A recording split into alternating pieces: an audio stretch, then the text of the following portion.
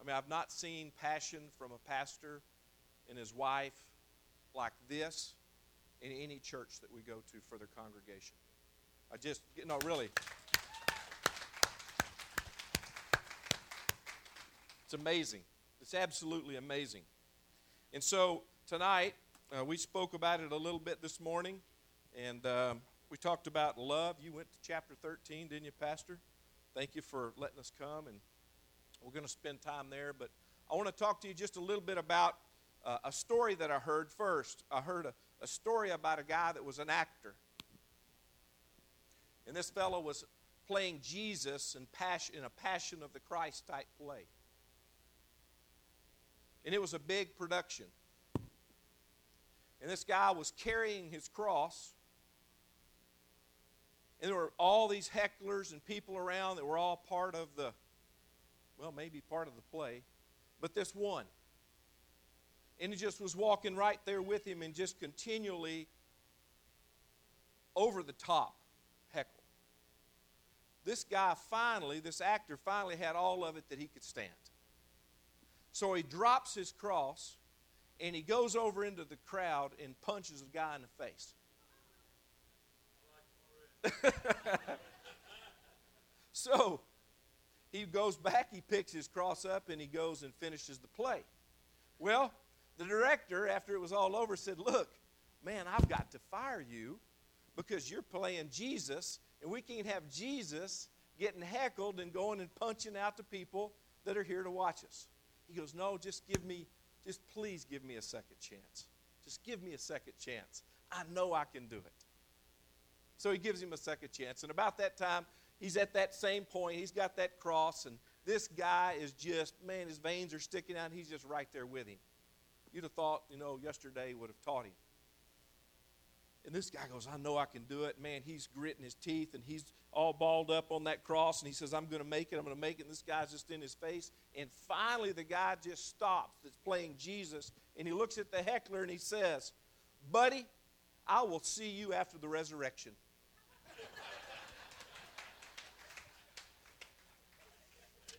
Huh? What do you think about that, Pastor? Sometimes it's hard for those of us who profess that we're Christians to behave like a Christian. We try to carry our crosses, but if someone crosses us, we tend to lose our composure and behave in much the same way that the rest of the world behaves. So the question is where is the love?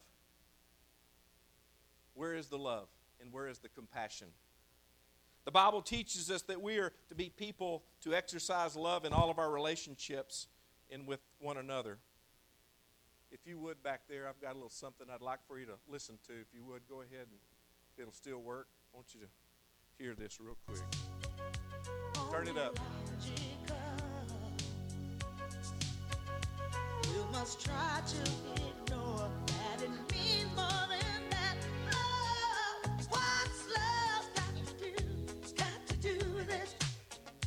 What's love but a second-hand emotion? What's love got to do with it? Who needs a heart when a heart can be broken? That's enough. What's love got to do with it?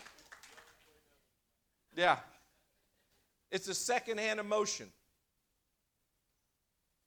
And that's really what the title of my message is for you tonight is what does love have to do with it? What does love have to do with anything? And so I want you to listen to some words out of Scripture. It says, "Be completely humble and gentle. Be patient, bearing with one another in love," in Ephesians 4:2. Again, make every effort to live in peace with all men and to be holy in Hebrews 2:14. Now these two scriptures, they say the same thing, but sometimes it's difficult because not everybody is easy to love. I can understand that. But we're all to live in peace and harmony and love with everybody. So tonight, my job is to try to take this question of love and this word love, which is God. It's mentioned 622 times in Scripture. What my job is tonight is to look at the first three verses and to try to put this word love into its proper place. So many times we will hear things like, oh, I love you. I love sushi. I love country music. I love fishing. I love shooting ducks. I love just bull riding. Fill in the blank. The word love is just used to a point to where it almost doesn't seem like it means a whole lot anymore. Does this make sense? Okay. I want to reset where love is in its proper place. And the best way to do that is to go through God's Word. So we're going to start here in 1 Corinthians 13. Got your Bibles? Go to 1 Corinthians 13, and we're going to read together verses 1 through 3. Pastor read this morning the whole chapter. I'm going to read, and we're going to work out of 1 through 3.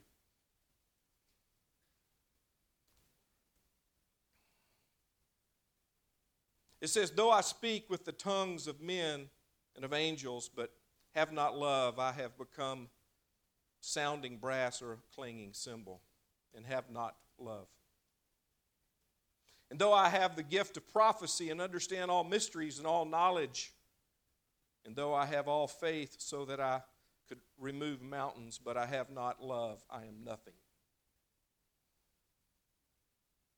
And though I bestow all my goods to feed the poor, and though I give my body to be burned, but I have not love, it profits me nothing. Paul says here that love is important. It's more important than actually spiritual gifts. That's what he's telling us. It says, if I speak in the tongues of men and angels, but I have not loved, I'm only a resounding gong or a clanging cymbal, in verse 1. And on the day of Pentecost, when the very first gospel sermon was ever preached, God gave the apostles the special gift of being able to speak in languages that they had never heard before, or learned, so that the people that were around could understand what was being spoke to them. But here in 1 Corinthians, Paul says that if God gave them the gift of speaking every human language, and even the heavenly language of the angels, he didn't have love, then he would be nothing more than a noisy gong and a cymbal. And so that confused me a little bit. Why would he refer to it as a gong or a cymbal? And back in those days, there was always a big gong or a cymbal hanging at the entrance of every pagan temple. And so when people would come to the temple and they would want to wake the gods up to pray to some god that didn't even exist, they would bang the cymbal or they would bang the big piece of metal, the gong, to wake up the non-existent gods. But Paul's saying here, if we were so blessed that we could speak in the greatest of eloquence in every language, but we don't have love, then this life is useless and it's ridiculous. And it's like the act of pounding on a gong. See, love is more important than any spiritual gift. In verse 2, Paul says that love is more important than knowledge. If you have the gift of prophecy and can fathom all mysteries and all knowledge, but have not love, I am nothing.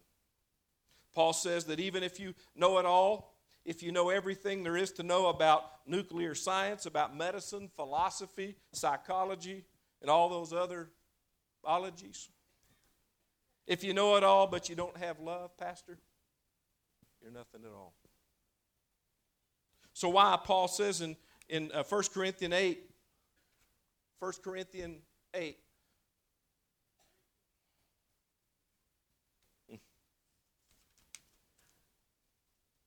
got your Bible?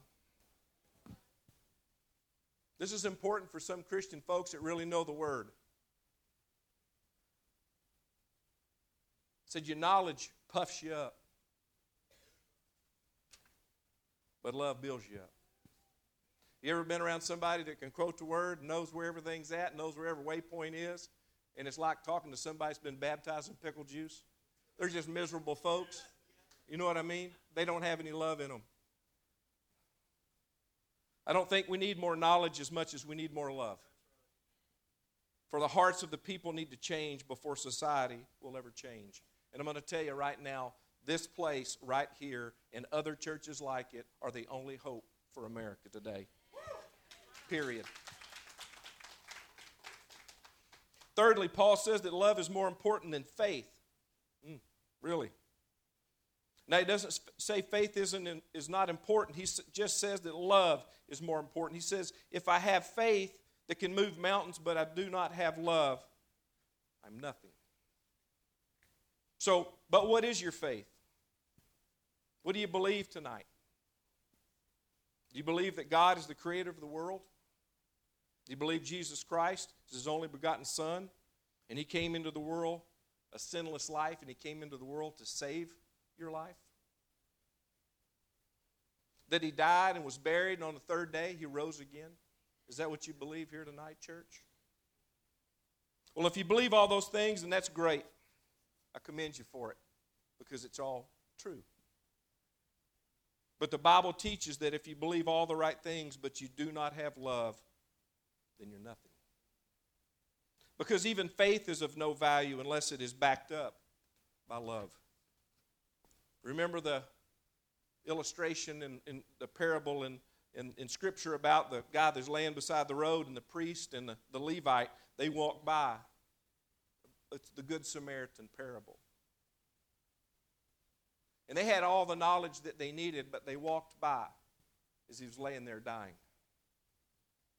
The reason that they did is they didn't have love or compassion, but they had knowledge. I want to say something to you. Someone with an experience with the Holy Spirit and with God will never be at the mercy of someone who has a head full of knowledge. I want to just tell you that right now. That's out there for somebody right now.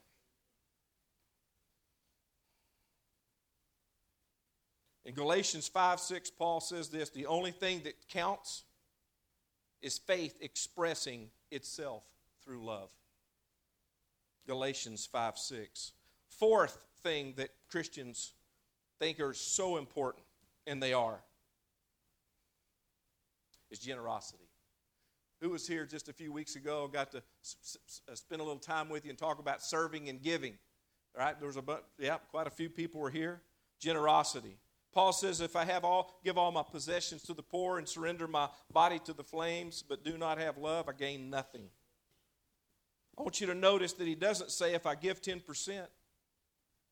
He says doesn't say if I empty my checking account, if I cash in my insurance policies, if I give everything away to help the poor and even sacrifice myself, but I don't have love, then I gain nothing at all. I think we're starting to see right now that this love thing that God's talking about is very important to him.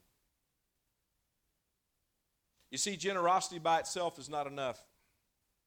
I get calls all the time from all kinds of special interest groups and wanting money for something. Help us do this. We're doing a fundraiser for that.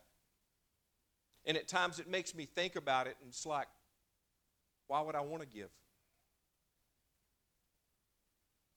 Do I give to the church and to worthy causes because the pastor says that I'm supposed to do that?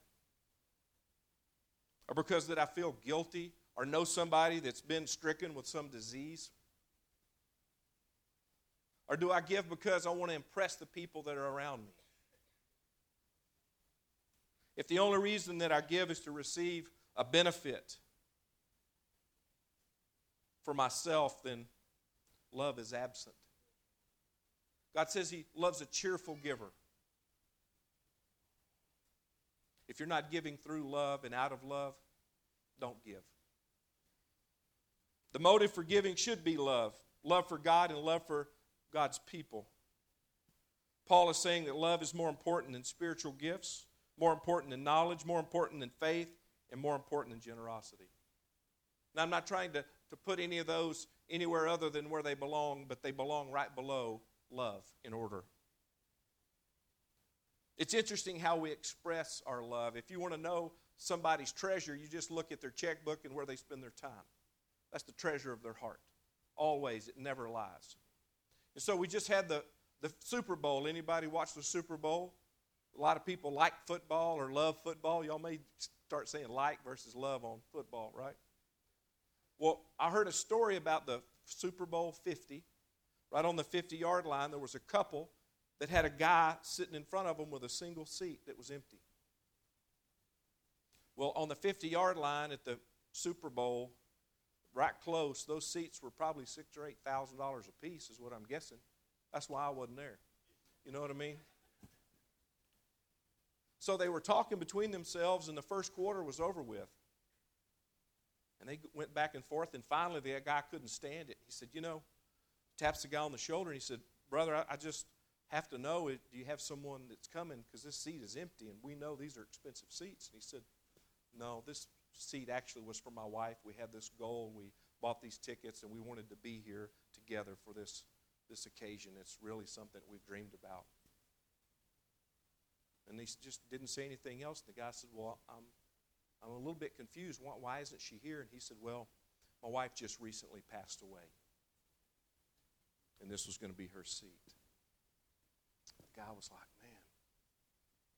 And then he thought to himself, he said, well, surely you have some kids or some family members? He said, absolutely I do. I have a lot of kids and quite a few family members. And he goes, well, is there any way that any of those people could take advantage of this seat? I mean, it's the Super Bowl, isn't it? He said, yeah. This guy said, yeah, I really love the Super Bowl. He said, but none of them could be here. They're all at the funeral.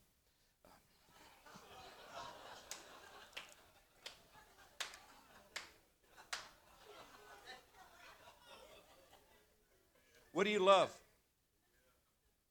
You'll be known by your fruit. What priorities do you put in front of love, of what it should be? Do you elevate your spouse above God? Do you elevate your kids or your hobby or your sport above God? Or do you have God as the focus of your life and your love for Him, and then your focus for your spouse, and then your kids, and then your work from there? Do you have things in order? Or is the treasure of your heart a little fouled up? I think it's easy sometimes to see what we put priorities on when you spend time around people. Practicing love in our everyday lives. So obviously love is important, much more maybe than we ever realized. Let's listen to what Jesus says in John 13:34, if you would go there. 13:34.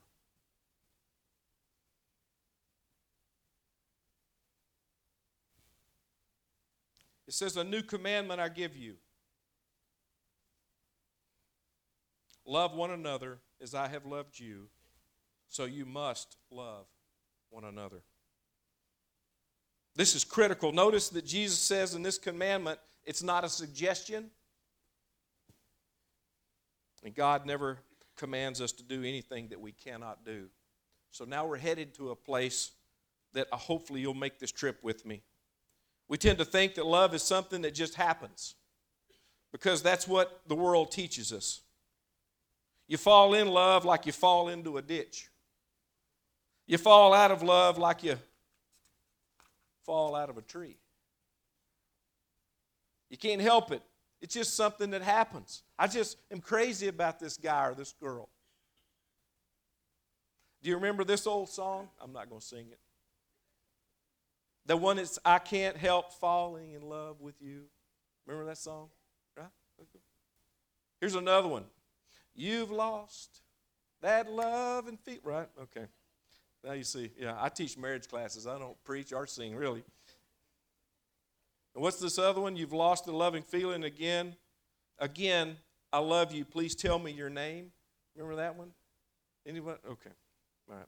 That's some pretty deep stuff. Something. Does anyone here, can you remember like old disco songs or old country songs, but you can't remember Scripture? Anybody here with me? Oh, everybody ought to raise their, anyway, okay. All right. That didn't cost anything extra. The Bible teaches us that love is something that we can control. God commands us to love each other, which means that I can decide to love you, and you can decide to love me.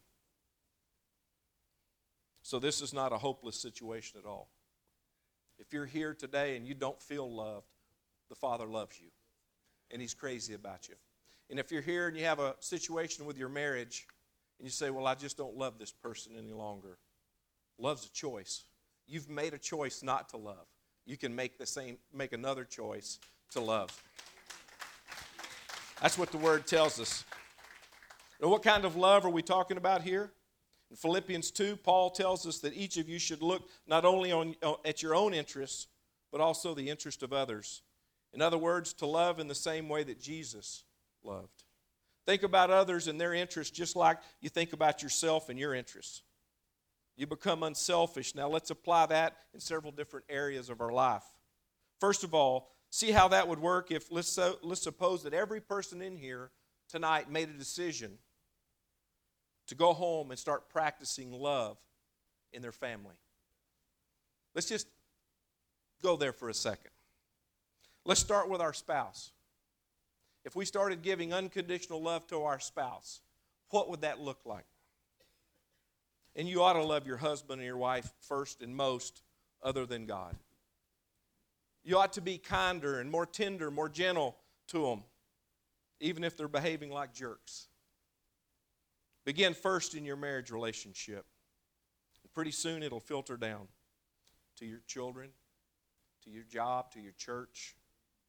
It begins in the family and it spills over into the church.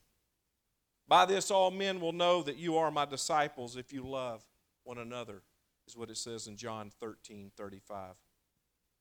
We will be known by our fruit, it also says. And how do you communicate with the ones that are closest to you?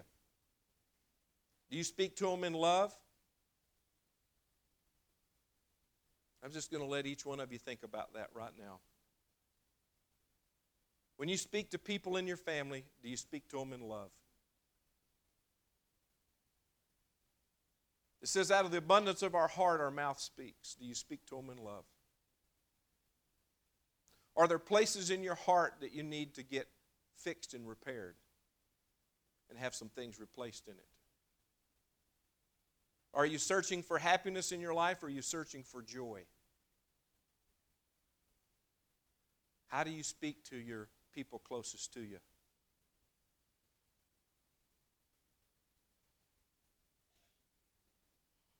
We've all heard this phrase that sticks and stones may break my bones, but words will never hurt me.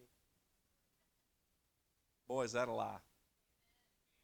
Anybody that's been around somebody that's got a hateful tongue can tell you those wounds are hard to heal. It says the power of the tongue is life or death. Whew. There aren't many things that can carry more power in life than the way we communicate with each other. I want to just say something to you. Do you know the person who has the most impact on you with their words every single day? Do you know who that person is? This is for somebody. Me. This self-talk. I can't believe how stupid you are. Here we go again. We're going to be broke. This isn't going to work. That isn't going to work. She isn't going to work. He isn't going to work. Some of that is just the natural part of us. Other parts of it are coming from your enemy.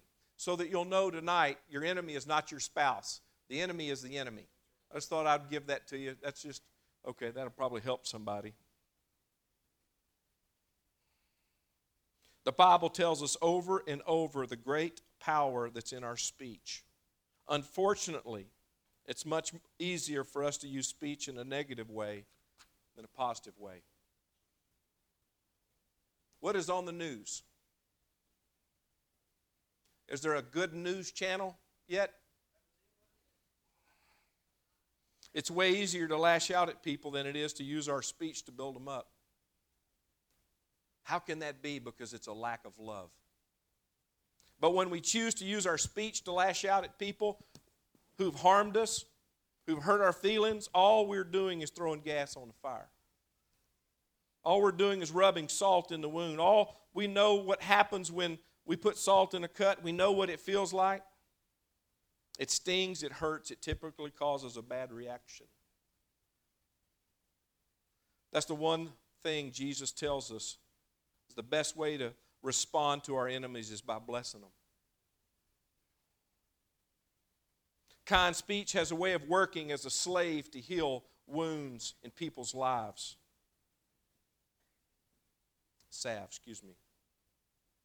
Kind speech has a way of working as salve to heal wounds.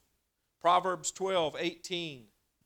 Reckless words pierce like a sword, but the tongue of the wise brings healing. Can you think of an example in your life when someone said something to you that brought encouragement to you and brought you hope? and brought you love.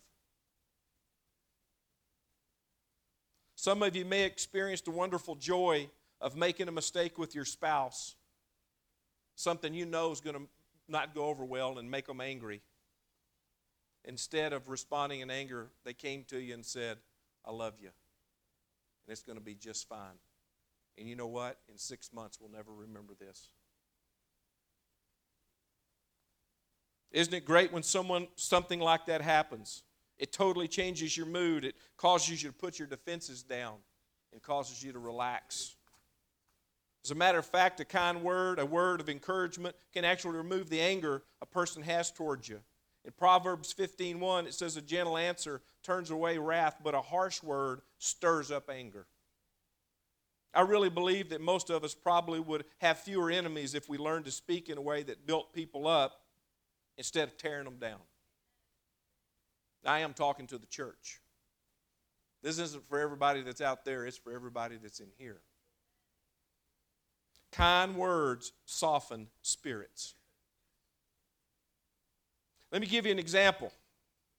A Christian lady owned a couple of prize chickens and they got out of their run. She looked up and they were over in the other neighbor's yard in his garden just picking stuff apart. And the guy had a fit. And he ran out there and grabbed them up and wrung their necks and killed them and threw them over her fence. Well, if you can imagine, she was pretty well heartbroken and upset. So what did she do? She took them inside. And she made some chicken pot pie. I think we saw them at Ryan's today at lunch. And took those chicken pot pies and took them back over and gave them to him.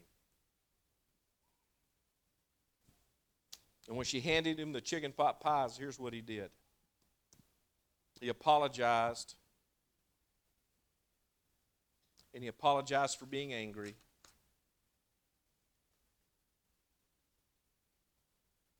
And he couldn't believe how he had acted. Did she come over and tell him that he did wrong? Or did she come over and just give him some love, give him some compassion back and grace and mercy? You ever around anybody that immediately just ticks you off or rubs up against you in their personalities? You may work with them. You actually might have married them. I don't know that for sure. But do you understand what I'm saying? The next time you're around a person that just automatically ticks you off, think of a kind word or a deed to share with them. And do it because you want to do it. Because you want to be more like Jesus. So many times in the church, people get run off in the church. And I know there's issues in churches because there's people in it. But here's the thing I've always seen in Scripture, not in any area have I ever seen where Jesus was thinking about replacing one of the disciples. No matter what they did, he gave the ultimate grace, love, and mercy to them. As a matter of fact, when he came back, he said this, go get my disciples and Peter. The ultimate grace and the ultimate love. So when you have an enemy and you have somebody that's doing something that's not working, the first response that you have is to do good to those who hate. The second response is to bless those who curse you. And the final response would be is to pray for those who curse you. That's the way the world will find out that the message of Jesus is valid. And if we really love each other the way Jesus loved us, then we have to develop in our own lives the same kind of compassion.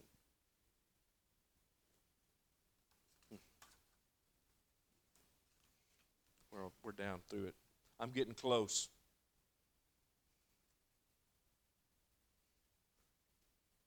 I remember a time where my little girls, one was 7, the oldest one, the other one was probably 3, 4. I put the little pony in My Little Pony. Anybody, My Little Pony? And they'd put their little chairs there, man, they'd watch that, and in the funny parts they would laugh, and the sad parts they would cry. It's interesting to me that they would have compassion that early and joy and laughter so early in life. The world hadn't gotten away. And have you ever been caught up in a story where it just pulled you in, where you felt compassion for somebody? You felt love for them.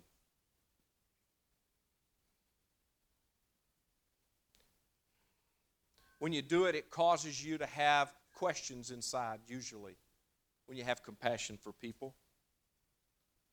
Questions like, what's it like being sick and knowing that you're not going to get well and wanting more than anything else to live? What is it like? What is it like to be handicapped? What is it like to be a minority? What's it like dealing with marital problems or domestic problems? What's it like? What kind of burdens are people carrying, and do we care enough to help them bear those burdens? Are we a church that loves, or a church that questions? That's what it means when Jesus talks about loving one another as He's loved us.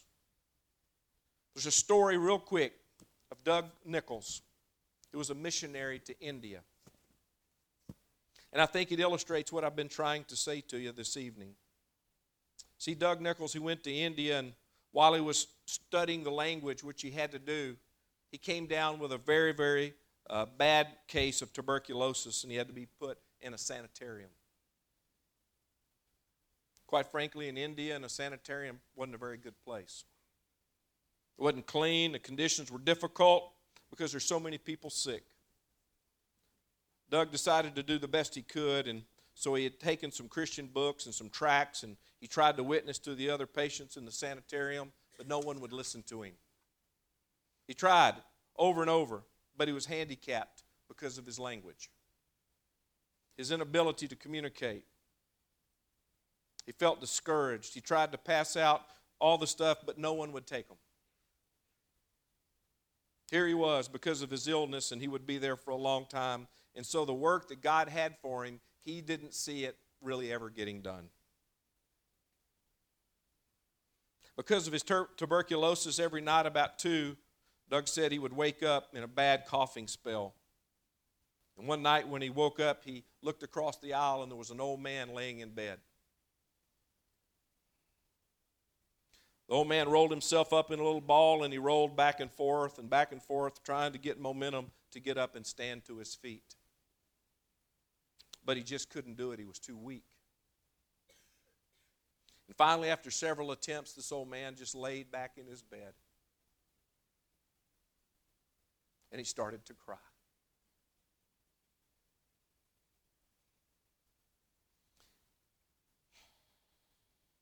The next morning, Doug understood why the man was crying and why he had wept. Because he was trying to get up to go to the bathroom. And there was a strong stench in the air, and the bed was a mess. The other patients, they made fun of this old man. The nurses came to clean up his bed, and they weren't kind to him at all. As a matter of fact, one of them slapped him in the face as they were making fun of him, and Doug said the old man just laid there and took it and laid back and cried. Doug said the next morning at 2, he started coughing again. He looked across, and the old man was trying to get out of bed once more. He didn't know really what to do, but what he did do is he got the energy up to go over and get this old man and try to help him stand. The old man was too weak to stand. So Doug said that he picked him up. He was so light. And he carried him like a baby into the bathroom, which was nothing more than a big dirty hole in the floor. And he stood behind him and he supported him as he took care of himself. Then he carried him back to his bed and laid him down. And Doug says as he turned to leave, the old man reached up and grabbed his face and pulled him close, and he kissed him on the cheek, and he said what he thought he said was, "Thank you." Next morning, there were patients waiting when Doug awoke, and they asked if they could read some of those books and some of those tracts that he had brought. Others had questions about God and that he had worshiped, and this son that came into the world to die for their sins. Doug Nichols said that in the next few weeks he gave out all of his literature that he had brought, and during the months that he was there, many of the patients and even the doctors and nurses in the sanitarium came to accept Jesus as their Savior too.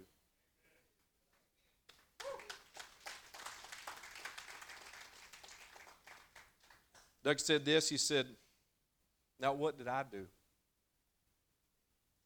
Was that his plan to go and save India? He didn't even preach a sermon. He couldn't even communicate very well in their language.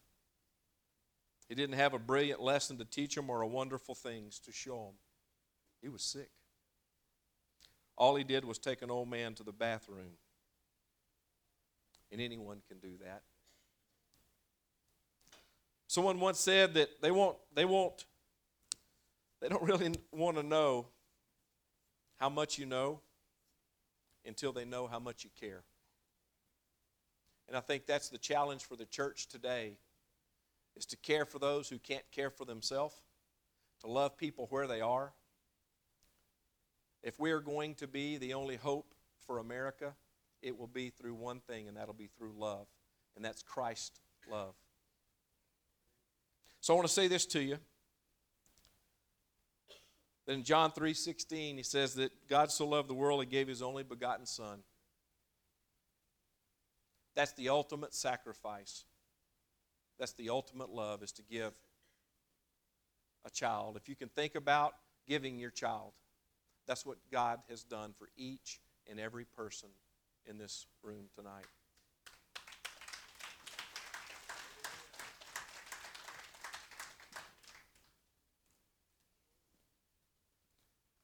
So I'm curious right now, if you would just bow your heads and close your eyes just for a few minutes with me, if you would. We're going to wrap this thing up.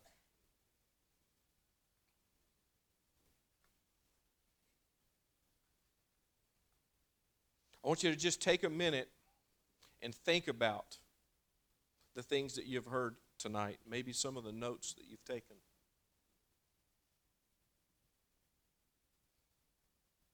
When people see you, what do they see? When people are around you, what do they feel?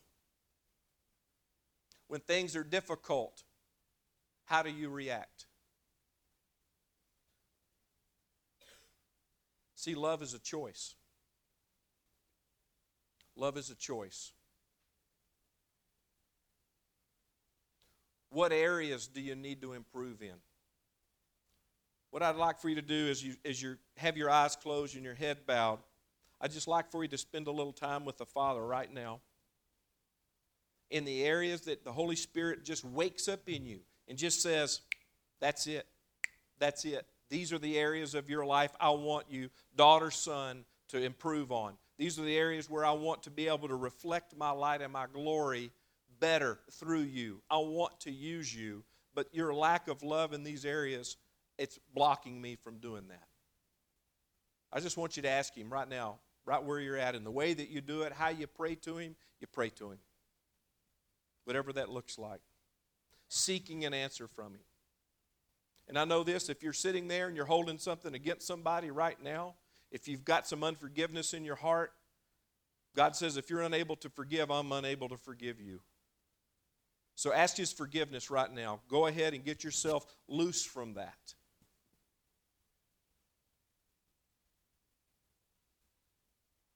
Say, Lord, speak to me right now. Fill me with your Spirit, God.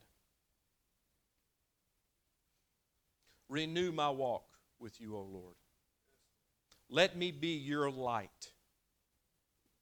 Let me be the ambassador, Lord, that you've created me to be.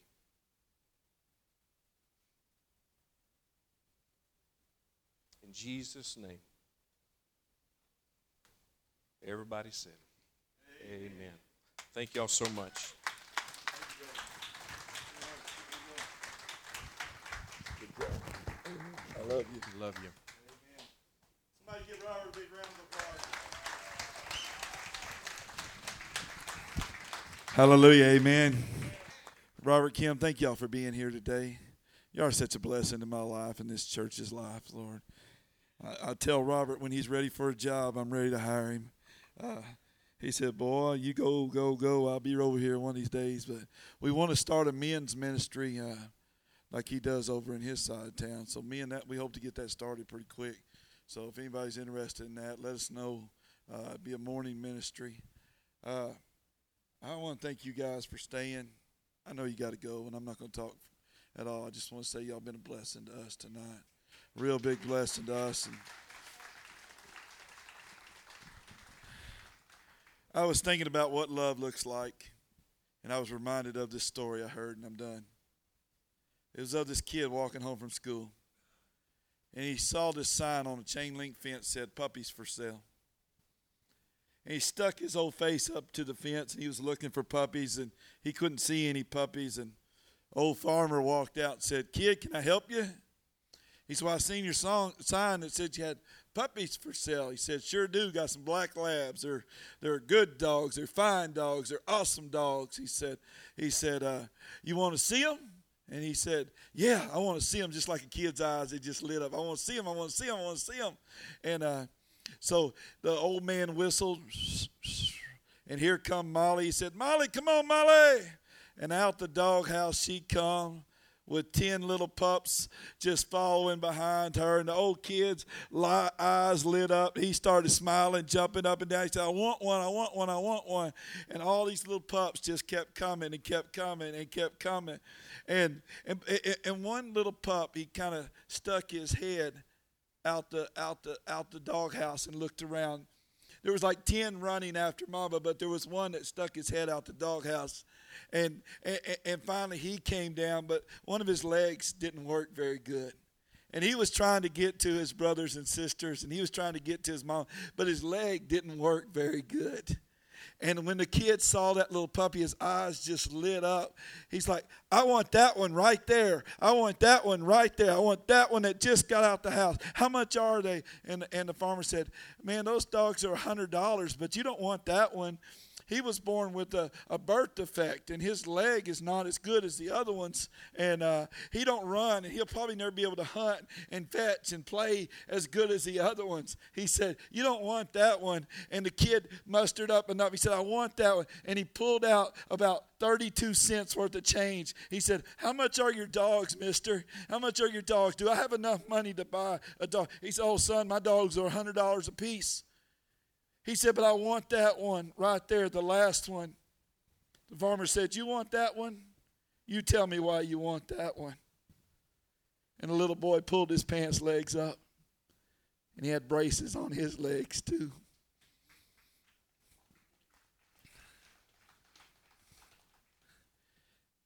You see, we relate to people when we do it with our heart. We love them right where they are. God will show himself in that. And I'm going to tell you something. That farmer's heart broke. He said, "You keep your money and you can have that pup." And that dog grew up with that boy. And so did love grew up. You know, let your love grow tonight. Amen. Let your love grow. Look for the best in people. Stay hooked in revival too. Monday night, Tuesday night, Wednesday night. Stay hooked. It's going to touch your life. Pastor Collier will be here tomorrow. My wife and the ladies have some refreshments back there for you guys. Stay in fellowship. Make sure you stop by the table back there. Shake Kevin and Angela's hand. Again, tell Robert and Kim how much you appreciate them. God bless you tonight. God bless you. Have a wonderful night. Give God a praise. Amen.